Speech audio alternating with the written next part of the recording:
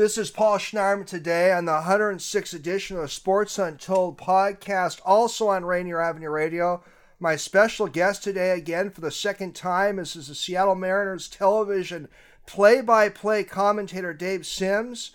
Dave, last had you as a guest back in October 2019 when my show was then Sports and Stuff. It's now Sports Untold, and the world has changed a bit the last 2 years, to say the least, Mr. Sims. But great to have you back. Dave is a very popular broadcaster in the Pacific Northwest around the country.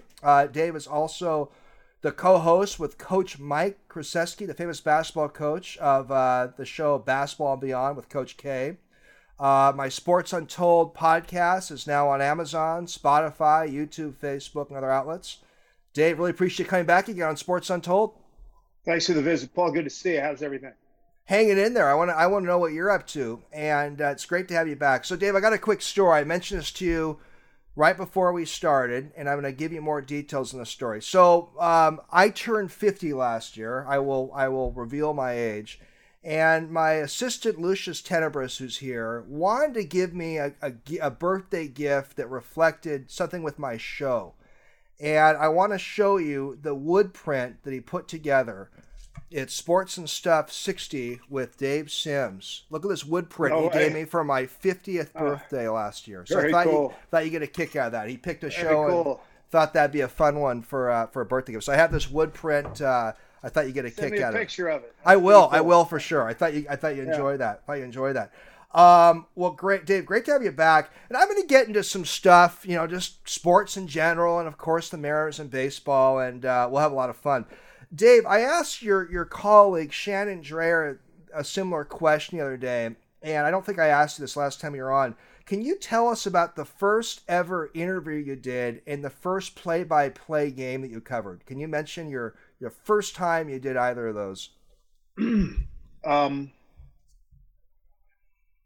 First play-by-play I did in college at Little Bethany College in West Virginia, probably football season 1974. First one I remember getting paid for, I did a fill-in. I did a Princeton game. A friend of mine, Howard David, was the voice of Princeton football. I think he was doing some pro stuff. He couldn't make it that day. And I remember doing a game down in Princeton. That was a lot of fun. First interview, I think I remember interviewing, I guess 1973. I was an intern at the Philadelphia Inquirer. And oh goodness, I can't remember the guy I was partnered with from University of Arkansas, John something. He became a big editor down in Texas.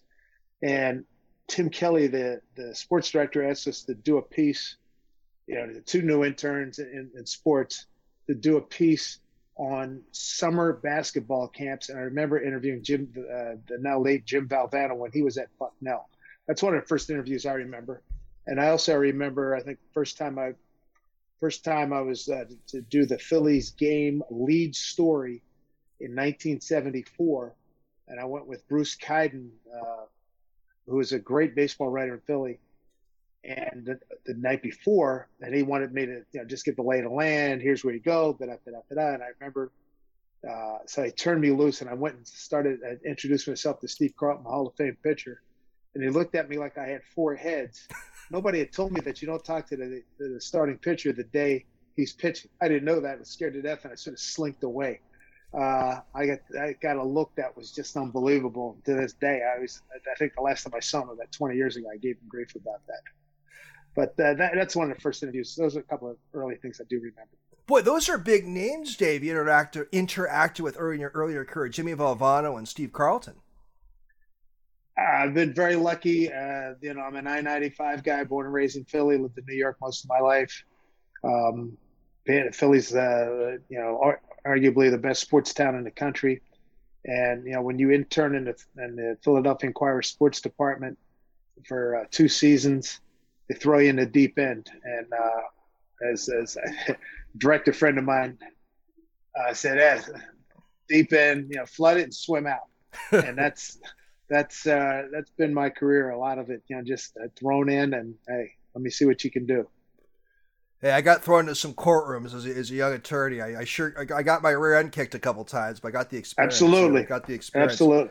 Dave, you learn. Are you in New York now, mostly off season, New York City? Is that generally? Absolutely. Okay. Absolutely. That's why I have. I just came back from a couple errands, and I always love walking through. If I have any excuse to walk back through Grand Central, it's one of my favorite buildings. I love the backdrop. I love the Jackie 42 hat. So I kidded you earlier. You got a New York theme going right now, but you definitely feel like a great tie to Seattle. You've been broadcaster many years, and you have a tie to Philadelphia. You're kind of a national guy, aren't you, Dave? Well, yeah. Just finished my 15th year with the Mariners. I did. I was with ESPN and Westwood One. ESPN doing national games for a lot of years, and East Coast regional games, and then Westwood One national games, national radio for NFL, college football, college basketball, NCAA tournament. So yeah, I mean, a red-blooded American. What can I tell you? You definitely had a lot of experience with different cities in the sports world. So I didn't ask you this last time. That's one thing about having a fun guy like you back and getting to some questions I have a chance to ask last time you were on. So I want to learn more about your show with Coach K, your radio show you've had for many years. And is Coach K the 21st century college basketball version of John Wooden? Yeah, you could say that for sure. And we've had a great relationship. We're in our 17th year, basketball and beyond. And, we talk about his team. We talk about, the scope of college basketball. We have, and the thing that's great, not only do we talk basketball about Duke, the ACC, the NCAA tournament, when that time comes around. But in the Beyond segment, we get people from all different walks of life. I mean, we've had Martin Dempsey, who was the former chairman of the Joint Chiefs of Staff. He's been on a couple times. We've had David Rubenstein, the big philanthropic Wall Street guy. We've had the GM, the CEO of GM, and I think Ford. We've had Mrs. Barbara Bush a long time, way back, second year. Wow. And we've had everybody in baseball. We usually get all the World Series managers. We got Brian Snitker like a few days right after they won it. We've had pretty much everybody in baseball. We've met a lot of the young stars in baseball who grew up Duke fans, like Bryce Harper. He's been on a couple times. Dansby Swanson from Atlanta. Of course, everybody in basketball, LeBron, the Chuckster, Jay Wright. We just a pantheon of basketball guys. And Mike and I met back in 1976-7. I was at the New York Daily News, and eventually became president of the Metropolitan Basketball Association. And we used to have, during basketball season, we'd have these great luncheons at the late and lamented Mama Leone's, 8th Avenue off of 49th or 50th, 48th Street, I think it was. And we would get together with the local basketball writers, and if anybody national was in town, and the writers would get a chance to, hobnob with the coaches, and they could, notes, quotes, anecdotes, and they, tell stories about their ball club, and we get advanced stories if you had a game later on that week. And back in those days. And in those days, we had Bill Raftery, P.J. Carlissimo, Krzyzewski, Tom Penders, Lou Carnesecca. I mean, we had great coaches here in the New York metropolitan area. And Mike was a shy and retiring type, and now he's has been at the top of the mountain for a long time. And he's a funny guy. He's a big sports fan, big Chicago guy. We've had a lot of Chicago personalities on. We haven't had Michael Jordan, but we've had pretty much everybody else. We've had both. I think we've had all the commissioners on. It's been great. The cachet he brings to the table as one of the foremost coaches in the history of the country.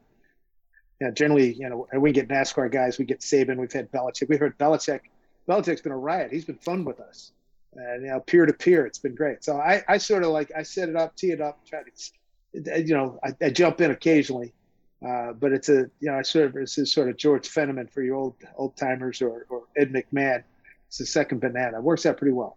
Dave, this is so much fun because people in Northwest are so aware of you as a Mariners TV guy. I don't think a lot of people are aware of this great show you co-host with Mike Krzyzewski, Coach K. And It's neat these guests here. You got a former first lady on. I mean, my gosh, it's a heck of a roster of guests you guys are getting. So Yeah, we've had all the NASCAR winners, I think, every year for about 3 years. You had Jimmy Johnson. I mean, you name them. What's his name? Dale Earnhardt Jr., the current winner. I mean, we've had them all. So it's been terrific. Are you a NASCAR fan at all, Dave? Not really, but I appreciate the heck out of what those guys do. I mean, the endurance it takes, to go 500 miles. You're cooped up in a small, super confined space. It's a talent. It takes nerve. It takes guts. It takes skill. A lot of respect for those guys. No doubt about it. Paul Schneiderman hosts the 106th edition of Sports Untold, also on Rainier Avenue Radio, with the Mariners TV man, Dave Sims. Dave, you had a big call. I think it was October 2nd of this year. The Mariners won. You called Haniger's big hit. It got a lot of national publicity. It was just great. Dave yelled, hey now, 3 times. And I'd play it if we had more time. But it was just a heck of a broadcast moment. Would you say that's your personal favorite of all the calls you've done describing plays as a broadcaster? Certainly, baseball-wise, it's probably, as to use horse racing parlance, it's an entry with Felix Felix pitching the perfect game back in 2012. But this was so big. I mean, to get this close to the playoffs, and that was such an incredibly meaningful hit, clutched up, just fabulous. It was perfect. He was right guy, right spot, big moment, and I was glad to document it broadcasting wise. It was great, a lot of fun. And the thing that was really cool about it was a lot of things cool about it, but I got home that night as I was driving home, and my phone is just beeping like crazy. I talked to some people when I got home, and then the next morning, I was talking to one of my sons, and he said, you've got close to, and I think it went beyond 2 million views. Well, when I heard it, I'm like, I got to give Dave a high five. I couldn't do it in person, but it was a great call. Dave, we're gonna get back to baseball, of course, but I want to ask you about some local happenings in Seattle, and I think it'll be fun to hear your perspective on some other Seattle sports things going on. Dave, you've covered football, you played football. You know the sport well. Any just thoughts on the Jimmy Lake firing at UW and what you think UW should do as a coach? I just kind of wanted to pick your brain on the UW football situation. Like I said, I'm back on the East Coast. I haven't really been following it that closely. I feel badly for Jimmy. Never got a chance to meet him. The little bit I did see of him on TV, I thought he presented really well. A lot of unfortunate things happened there. I mean, I'm way too distant to even begin to try to comment on something like that. I'm sorry that he lost his job, and I hope he gets another strong chapter somewhere else as a head coach. It'd be great. Yeah, I just wanted to hear your point on that. Any thoughts on this whole Seattle Kraken craze going on in Seattle? Well, hockey's a great sport. I covered when I was doing sports talk radio here in New York at WNBC and WFAN. I mean, hockey, the sports landscape here in New York is humongous. We have 3 hockey teams. So this is going back. I left FAN many moons ago, but during the time I was on, and even going back to when I was in high school, I became a hockey fan in high school. I mean, I knew the league as well as I know football, baseball, and basketball. I barely know anybody in the league now. I used to be able to tell you who, I could name every coach and GM and players and everything. But I think hockey has a chance to be fabulous in Seattle. What they did with the arena, I haven't been in it yet. I look forward to getting there when I get back to town. But it looks like, and from what people tell me, it's spectacular. That's very exciting. And they got an expansion team. You would like them to have the success that Vegas had a few years ago when they were an expansion team and they went to the Stanley Cup final. That's probably not going to happen. But if they can finish over 500, hey, maybe make their way into the playoffs, that'd be great. And the other thing that's terrific about hockey, and I always say this, it's a great sport. It's not a good sport. It's a great sport when you're in the building. It doesn't translate as well to TV unless you're a hardcore fan. But I think if you were a sports fan and you had a chance to go to a hockey game, and I don't care if you had good seats or cheap seats, it's just so thrilling. It's tremendous. And I got a kick out of let's see. The last time we had a Mariners caravan would have been January of 2020, and I was with a group that went north, and we wound up going to a Canucks game. And I hadn't been to a hockey game in years, and it was great. We were way upstairs and then the top level, and it was fabulous. Enjoyed the heck out of it. Went down to say hello to some of the guys, and it was a lot of fun.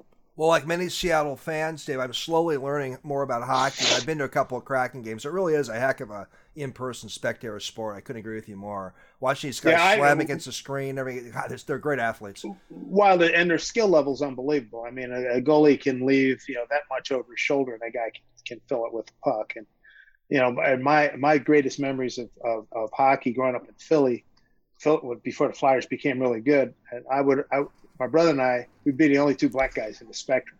But I would only pick games because that's when the NHL doubled itself. So I only went to see the original 6 teams. So you still had stars. You had Montreal, Toronto, Detroit, Chicago, Boston, and New York. I think I'm leaving somebody out. But anyway, those were great. I mean, I got to see all the stars: Bobby Orr, Phil Esposito, Gordie Howe, Bobby Hull, Mont Cornway, Jean Bellevue. I mean, I can name that whole crew from back in the day. Well, you know hockey too, Dave. Dave, I want to encourage my listeners to feel free to comment and like, and I got one comment here from one of my viewers. Todd has written, "Bring back the Supersonics." We got the NBA back in Seattle, don't we, Dave? It's going to happen, but boy, they've been saying it for a long time. But it's such a great basketball market, and it's an absolute crime that the team was allowed to move, that wasn't sold to another local interest. But I mean, it's great legacy, great history of the NBA in Seattle, and it'll be a thrill. The last time I remember going to a game, PJ Carlesimo was coaching, Kevin Durant, I think, was in his his first year, his rookie year. And they were playing Houston. I remember I got a chance to say hello to him in the layup line. And Houston, they were playing Houston and Shane Battier, who had that during time down at Duke. I got a chance to say hello to those guys. That's going back. That's like 07. That'd have been April of 08. Yeah. 1 year Seattle had Durant. We all knew he was going to be a superstar. Paul Schneiderman, host of the Sports Untold podcast, 106th edition, with the Mariners TV broadcaster Dave Sims. Dave, when you were on last time, I asked you to mention a living sports figure that you would love to interview. You mentioned Sandy Koufax. You gave a great answer. I've got some terrific answers to that question from all sorts of guests.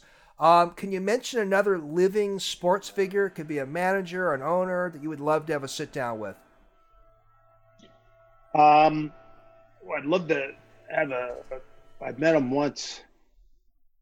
In person once, like on the phone twice. Once. I would say Jim Brown, because I still consider him one of the greatest athletes the country's ever produced, let alone the greatest running back ever. I don't care what the numbers say. I don't care. With all due respect, Emmitt Smith and all the guys who subsequently passed him. But I mean, the man averaged 5.2 yards a carry, about 104 yards per game, every game of his career. And as a social activist, he's been at the forefront of that, and especially. I mean, he's in his 80s now. He's got to be 84, 85, and still he's not. It's not moving, not bouncing around that much. But smart man, got a lot together. He would be. He's one guy that comes to mind of the guys who are still very much with us. He'd be a great guy to chat with. And Dave, who is a deceased sports figure in history you would have loved to have interviewed or had a conversation with? It's not even close. This guy, Jackie Robinson. Jackie. No question. As the late great Joe Morgan said, he told us a couple of years ago. He said when Joe was a rookie, and Mr. Robinson, I think Mr. Robinson was doing a game in a week, and Joe woke up that morning, had breakfast. I got this speech. I to tell him what he means to me, and what it was like hearing stories, and and then gets to the ballpark and. Out of nowhere, Mr. Robinson shows up, and I guess Joe had just taken the field, and he came up upon him, and Joe said he froze, and all he said was, "Thank you." Mr. Robinson said, "You're welcome." I was like, that wraps it up pretty nicely. No doubt. I know I wouldn't be here without he and so many guys of his generation. There's no question. What a great American, Jackie Robinson. I think he would be my number one person at the C Sports list. Someone else who I think would be in second place or third place would be Hank Greenberg. He would have been a fascinating guy to talk to as well. Yeah. I hear great stories. A New York guy out of the Bronx. And let's see, 1947, his only year in the National League after 15, 16 years with Detroit. He was a guy that embraced and supported Jackie Robinson in that year. And that would have been 1947 was Jackie's rookie year. Yeah. There was that story where I think Hank Greenberg had a conversation with Jackie when they were at first base together when the Tigers were playing the Dodgers. I believe that was. It had to been when it was Pirates. Sorry, Pirates. Right, National League. Pirates. Yeah, there's a great. As a Jewish American, Hank Greenberg went through a lot of garbage too, especially when he was challenging Ruth's season home run record. Both those guys saw a lot. Greenberg and Robinson. Very fascinating men in sports. Well, Dave, there's a new book out, and I try to read books before I comment too much on them, but let me slip here for a second. There's a book out. I read a review of it in the Wall Street Journal the other day by Joe Posnanski. I believe I'm pronouncing his last name right, a journalist. You may know him. Posnanski, of Kansas City. Yeah, you know a lot of people. A very good baseball writer. Very good. You know a lot of the media figures and players, and he has a new book out called The Baseball 100. I want to pick your brain on it. And I hear it's a terrific book. And he picks is the top five. He picks Willie Mays number 1, Ruth second, Barry Bonds 3, Hank Aaron 4. And his number 5 is an interesting guy who played in the Negro Leagues, Oscar Charleston. What do you think of picking Mays 1? And what do you think of Oscar Charleston getting in the top 5? I didn't see Mr. Charleston play. I've heard good things about him from Bob Kendrick, who runs the Negro Leagues Museum. And Hall of Fame in Kansas City. I got no problem with Willie Mays. I mean, I didn't see Mr. Robinson play. I saw Willie Mays play a lot, and a lot of it in person in Philly. I got no beef with that at all. Not at all. Who's he got? Babe Ruth second? He has, Ruth second. Barry Bonds is 3. I get that. I totally get that. Babe Ruth, was a dominant pitcher before he became solo as a hitter. Barry Bonds, I think, we certainly, if you just look at him, he did something different to alter his appearance. Having said that, you still got to be able to hit the ball. Just because you take, you took an additive to help build yourself up. He was only getting 1 pitch a night to hit, and maybe 2 or 3 pitches a night to hit, and he was making contact all the time. I get that. I mean, his numbers are ridiculous, and I do subscribe to what a lot of I don't vote. I was a member of the Baseball Writers a long time ago, but not long enough to be able to get a vote. But you definitely can still make a case for him being an MVP, even if you take out the suspected steroid years. But that's a whole. We can go hither and yon on that. The Hammer was 4 or 5. Yeah, Hammer was 4, and he has Charleston 5. The Hammer's numbers are phenomenal. Had he played in a big market like LA, New York or LA, he'd be as big as Willie Mays. Willie Mays was, played in New York at the beginning of his career, and that was a big boon to him. Like it or not, you play here. The Sinatra song said, "You make it here, you can make it anywhere." And if you make it here as big as he did, you're going to be huge. You're going to be probably. But I don't think there's any exaggeration in the accomplishments of Willie Mays. But the Hammer, man, oh man, his hit the market consistency, and nobody talks about it. Great outfielder, cannon for an arm, great base stealer. And I saw, who did I see? Somebody. Oh, Jim Cott told a story about how. It was the All-Star game. That's what it was. An All-Star game. I think he said Mays doubled. No, Clemente doubled. Clemente doubled. Aaron's the next hitter. And Aaron, you would think Aaron's trying to pop one out. He tried to hit the ball to the right side to advance the runner. The runner at second, nobody out. And he wound up popping up to the right side. And when Kitty told that story, I said, wow, that is the true meaning of a great baseball player right there. I mean, it's one of the greatest, arguably one of the 1, 2, 3 top 4 baseball players ever, giving himself up to advance a runner in an All-Star game. Wow, I thought that spoke volumes. But you like that top 5 list? And Oscar Charleston, shortstop, I believe he was. I don't know much about him. I don't want to mislead you. I don't know about his career. What did Joe have? If Joe had him number 5, Joe no doubt did tremendous research on that and came up with that final conclusion. for good reason. And I think Joe, being in Kansas City, no doubt knew and probably had a great relationship with Buck O'Neill. And if that comes from Buck O'Neill, which I'm sure it did, that's good enough for me. Good enough for you. Love to hear your feedback on that list, Dave. Dave, I was going to get to this question a little later, but you mentioned Jim Cott. And Jim Cott, for the listeners, was a famous baseball player. I think he played about probably the late 70s. And he played from Kitty played from the late 50s into the late 70s. I mean, he was finishing up with the Phillies and the Reds as a reliever. Yeah, good man, great guy. Well, I want to ask you, so baseball, a couple of baseball Hall of Fame committees are meeting on December 5th in Orlando this year. And there's this early baseball committee for many of the players that played in the Negro Leagues that played before 1950. And there's this, I believe they call it the Golden Days era ballot, Dave. This is for people who are not in the Hall of Fame that are being considered that played from about 50 to 69. So let me go through this list with you. I want to get your thoughts on these guys' Hall of Fame chances. So the three living ones in that group are Jim Cott, Tony Living. He's in.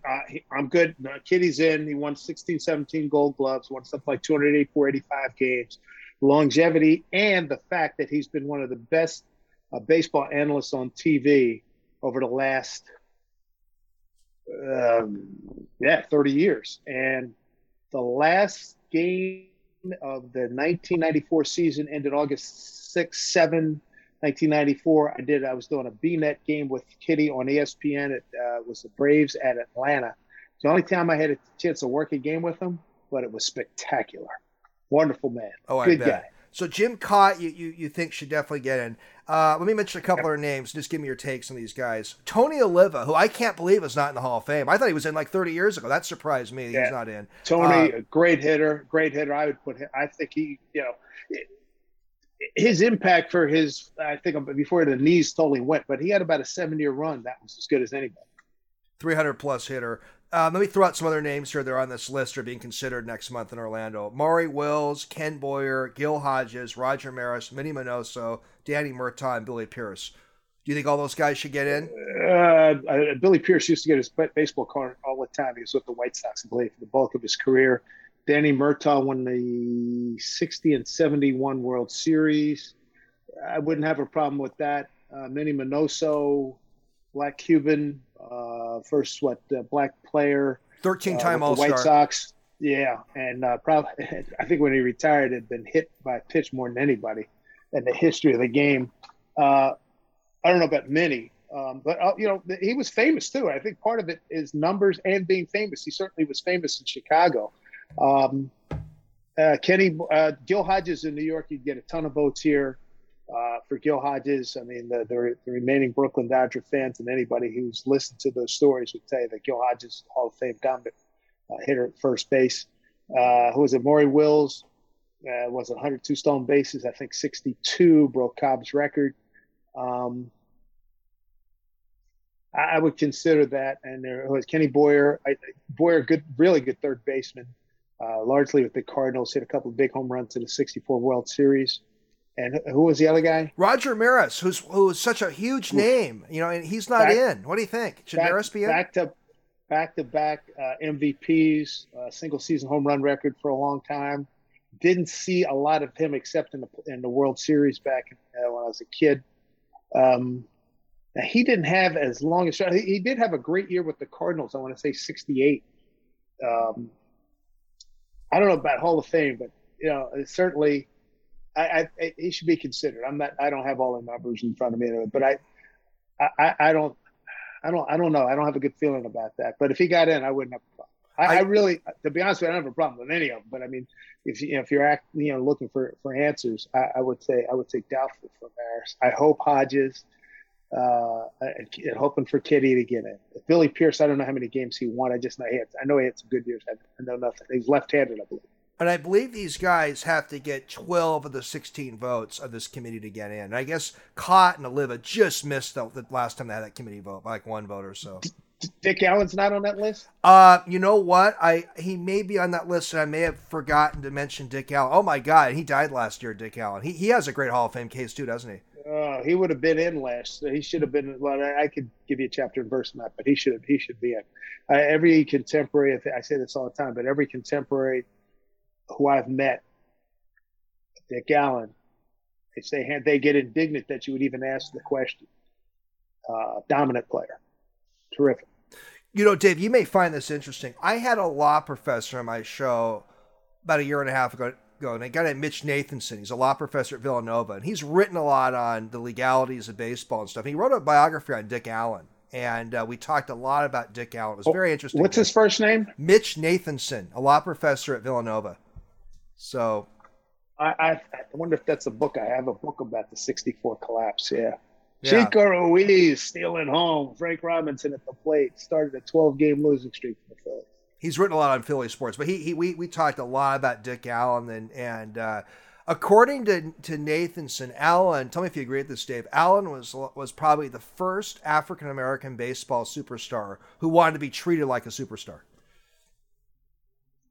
I was a 10-year-old when he came. Let's see, his rookie of the year was '64.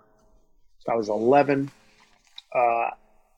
He got a lot of bad treatment from the Philadelphia press, which, he wanted to be known as Dick Allen, or Rich Allen, but they tried to diminish him by give him a childlike name, Richie.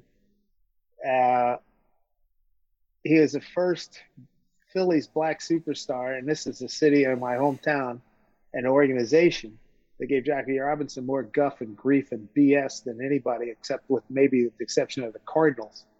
So I don't know if I'm buying that. Yeah. Well, he made the point that Dick Allen wanted to be respected. That was his point. He was willing to stand up. That's what he meant. That's what he meant. Okay. Yeah, that's what he meant. Maybe right. I didn't state that well, but he wanted to be respected. That's the key. Anyhow. Yeah. So to be fair, Nathanson had more that he elaborated on that point. But yeah, anyhow. Hey, I want to kind of get to a little bit of some of the off-season Mariners stuff. And let me ask you a retro question for a second. So the M's made some trade deadline deals late August of 2021. Of course, the Graveman-Toro trade got a lot of local controversy. Do you think, Dave, looking back, there was a little more the M's could have done at the deadline that could have got them into a tiebreaker in the wild card? Was there just a little more they could have done? Well, yeah, you could say that, but it didn't. And you look at what Anthopoulos did in Atlanta. He got 4 guys, and they all clicked. They say it's a crapshoot sometimes. I think the players were looking for more help. They did make a couple moves, and maybe not as spectacular and dynamic as they would have liked. But again, the killer, for the Mariners was the Friday night 2-1 loss to the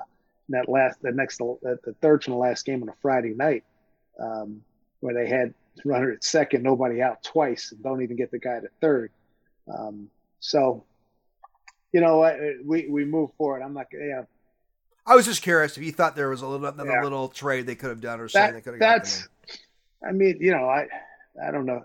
I don't know who they expected to walk through the door, but it is what it is now. Fair enough.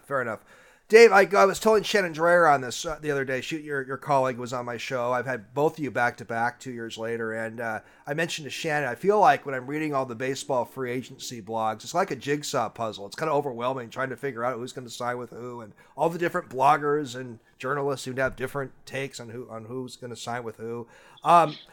Are there 1 or 2 players, Dave, that you have in mind that you'd love to have the Mariners bring in? If you could just mention 1 or 2 that you would just love for them to sign. And I think Shannon told you this, and I think everybody's read this. Marcus Semien is a guy that they have on the top of their board, and Chris Bryant's probably 1A or number 2. And if you got one or both of those guys, man, that would be a tremendous addition to the ball club. I like everybody else. I'm waiting with bated breath to see, who Jerry comes up with. I know he's out there shopping. He's out there putting on the hard, fraternity rush, if you will. Hopefully he comes back with, Parcells would say, hopefully he comes back with the grocery bags filled.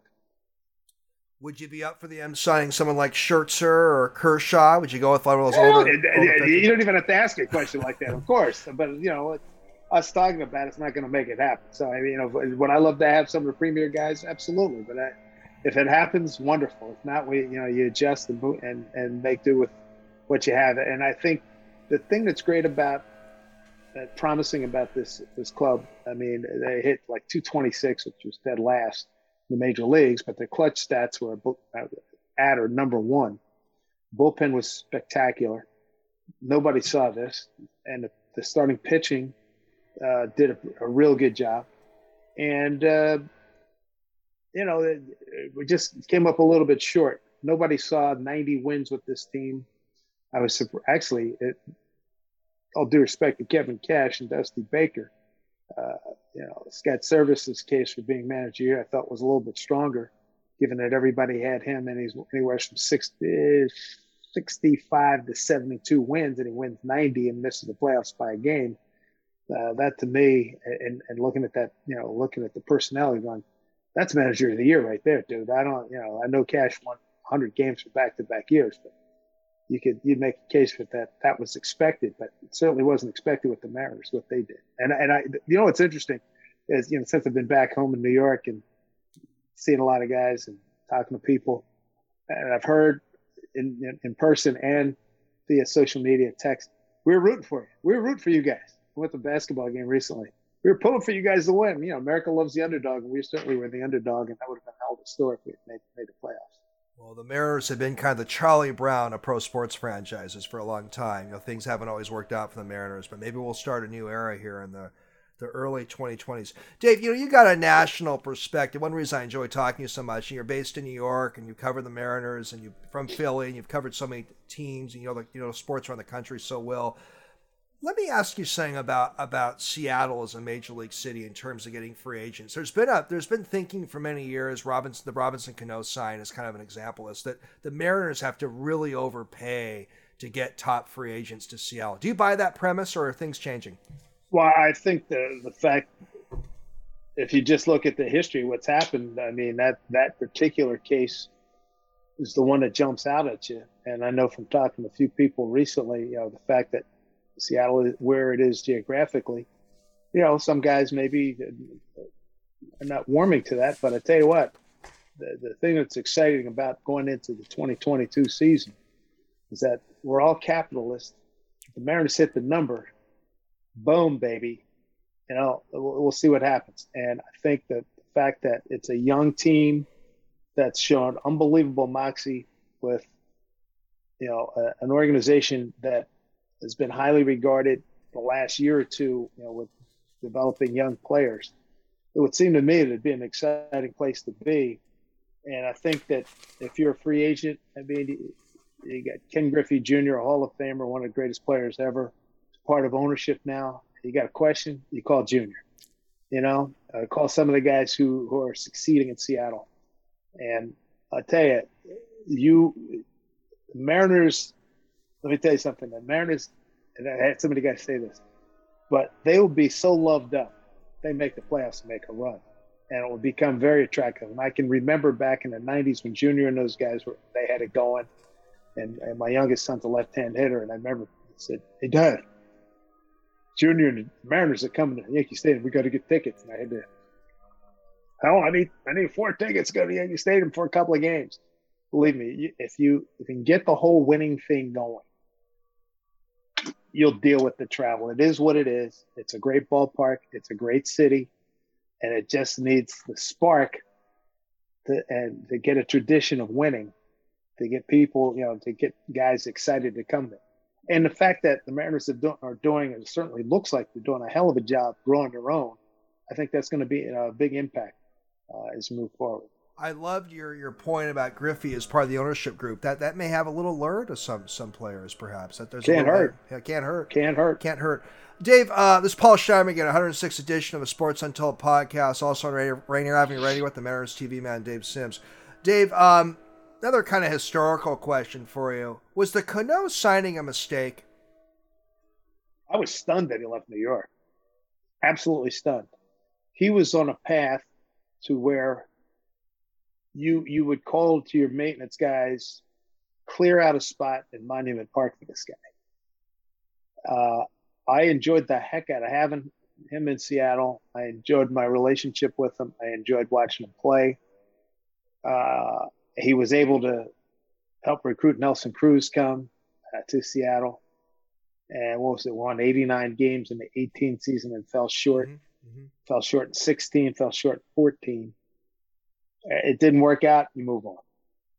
Fair enough. Fair enough. And you bring so hey, speaking of Cano, guys like Cano and Bonds and Clemens, I asked Shannon Dreyer a similar question.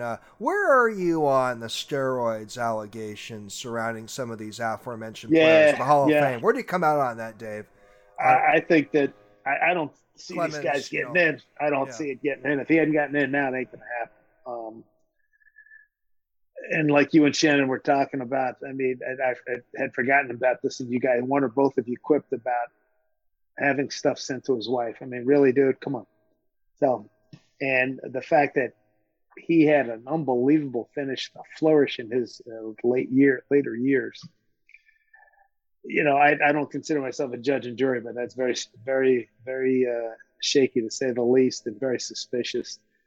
Therefore, if I had a vote, I wouldn't vote him in. I have to agree with most of the guys, most of the writers on that. I think I mentioned to Shannon the other day that if you want to put on a legal hat, Bonds' conviction was overturned and Clemens was acquitted. So just, I don't know if that has any bearing on the Hall of Fame voters, but just food for thought. But anyhow. Yeah, no, that's a legit fact. But I just think the writers, from what they've seen, from what I've seen, from what I've heard, it doesn't add up really well. It really doesn't. A little bit of a stigma. Without a doubt. And baseball does have a character requirement in their Hall of Fame eligibility rules. Then again, Ty Cobb is in. I mean, there's some people that are in right now. They're not the greatest people. No, I'm hearing you. I'm hearing you. We're not talking to the Pearly Gates.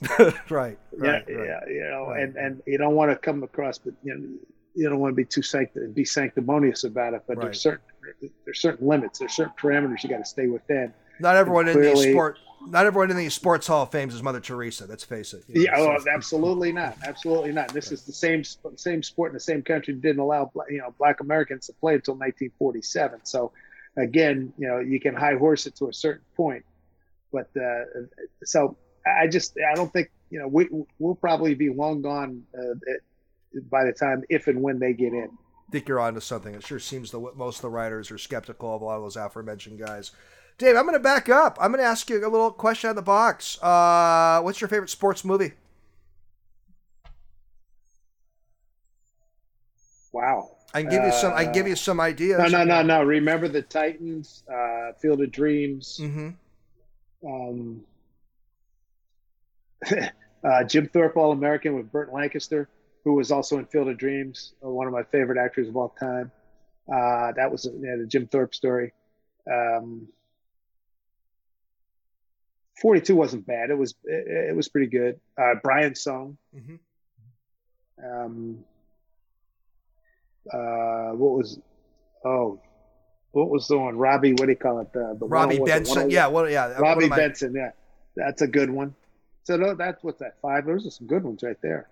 My one of my recent guests, Renault Bean, has a show at Rain Ave Radio, and Renault mentioned the Robbie Benson movie is his favorite sports movie. It came out that's a good one. I like The Natural. I like Any Given Sunday. I liked Any Given Sunday was not bad. Not bad. I like Hoop Dreams. That was a good one.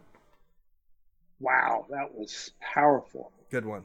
And I remember I did a game with Bill Raftery. We did a Marquette game in Milwaukee, and I think that one of the kids was still on the team.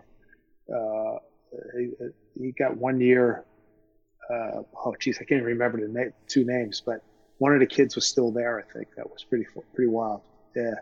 Great documentary, very powerful one. Well, let me shift back to baseball, Dave. Where do you come out on the idea of having universal DH rule? It's being discussed in the CBA negotiations right now. I'm in for it. Make it happen.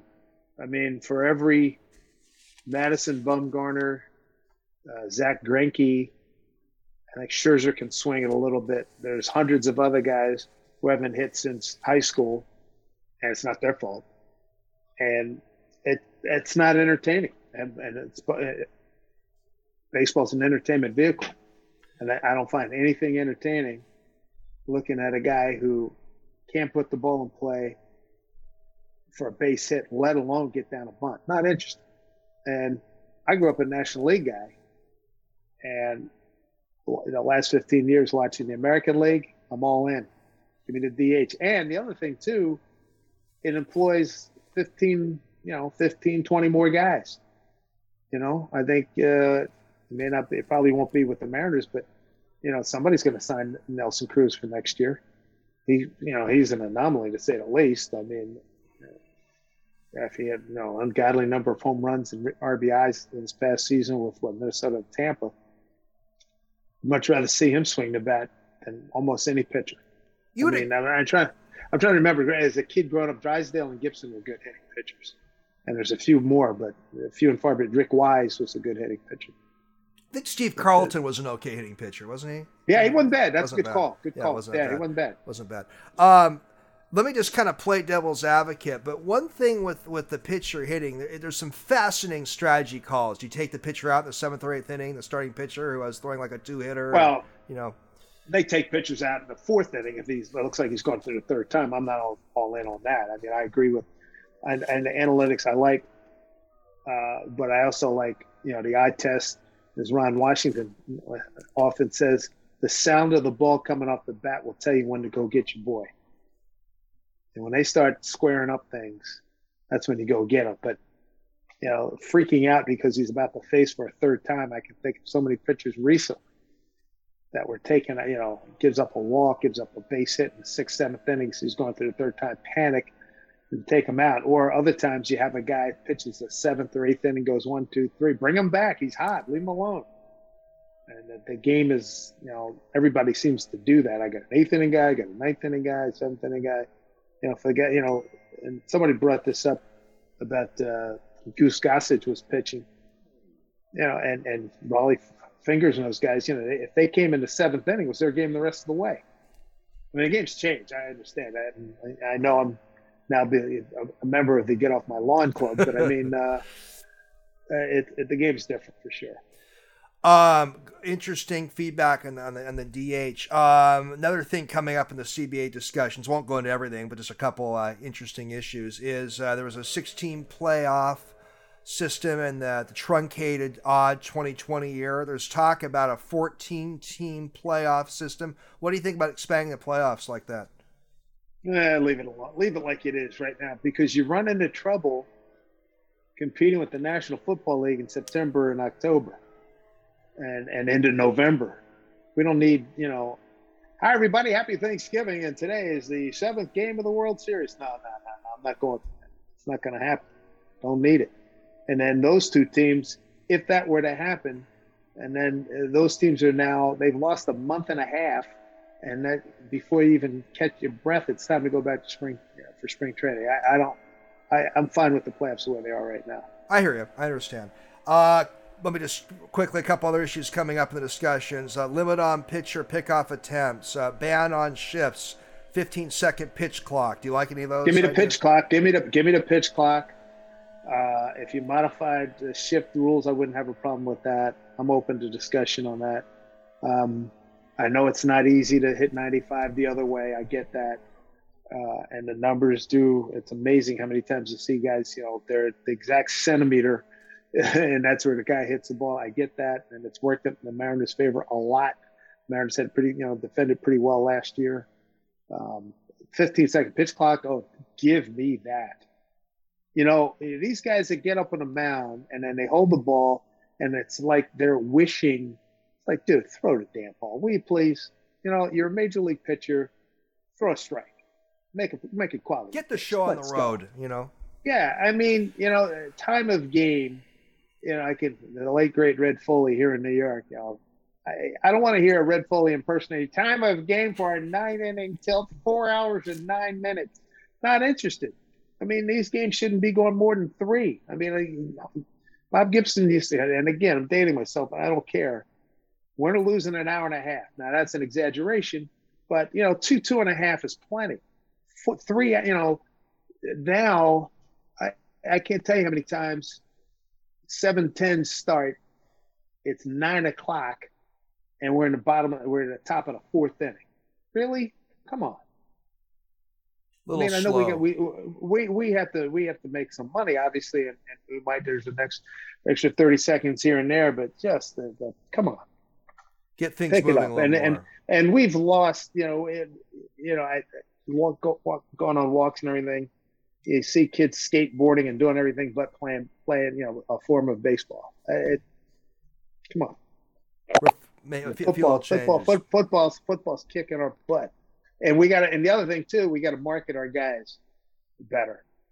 I don't know there's smart people in baseball, but you don't see a whole lot of baseball dudes getting national advertisements, and that's a shame. We talked about that, Dave. You're on my show 2 years ago. Baseball is going to market a little more these individual players. We talked about that. There's some some great guys, but let's go. Come on, let me see these guys. Come on, get them some products. Couldn't agree more. Can I get like 2 more questions in, Dave? You okay with that? Yeah, go ahead. Good. Sure. There's some. This is coming up in the CBA talks. I don't want to get too esoteric here, but there's some feelings that teams can be incentivized to lose too much. Would you support some changes with like draft picks and less rewarding a poor performance? Well, we got. How much time do you have on this? I got 4 hours. I know. Yeah, you hate to see. I get it, but watching teams tank, it's not appetizing. And I know people want to position themselves and get good draft choice and all that stuff. Let's have everybody all out. Let's go. It's not my money. I don't have spreadsheets in front of me, but I'd like everything, full bore competition. That's what I like. Maybe have a few tweaks and maybe changing the draft picks and how some of those issues are handled. Yeah. Well, first, the other thing too, I'd like to see the players in MLB agree that the sun is yellow, and that's a good start from there. Maybe they can start agreeing on some things and come to compromise on some issues, and then let's not have a lockout, and let's be able to start spring training the way it should be, with a nice bang and all the rosy, sentimental, heartwarming stories and the mythology and the romance of spring training. I look forward to doing that again, but certainly all the stuff you read now, it's gloom and doom heading towards December 1. It's scary. And that could affect the free agency market too, if there's a lot. Well, it's going to bollocks up everything in terms of